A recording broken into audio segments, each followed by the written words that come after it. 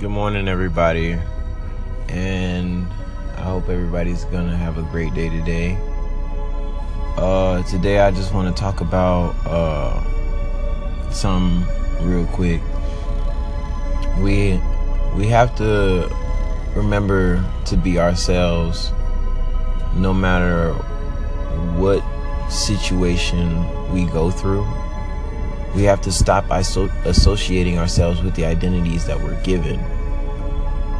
We have to associate more with our natural personality characteristics.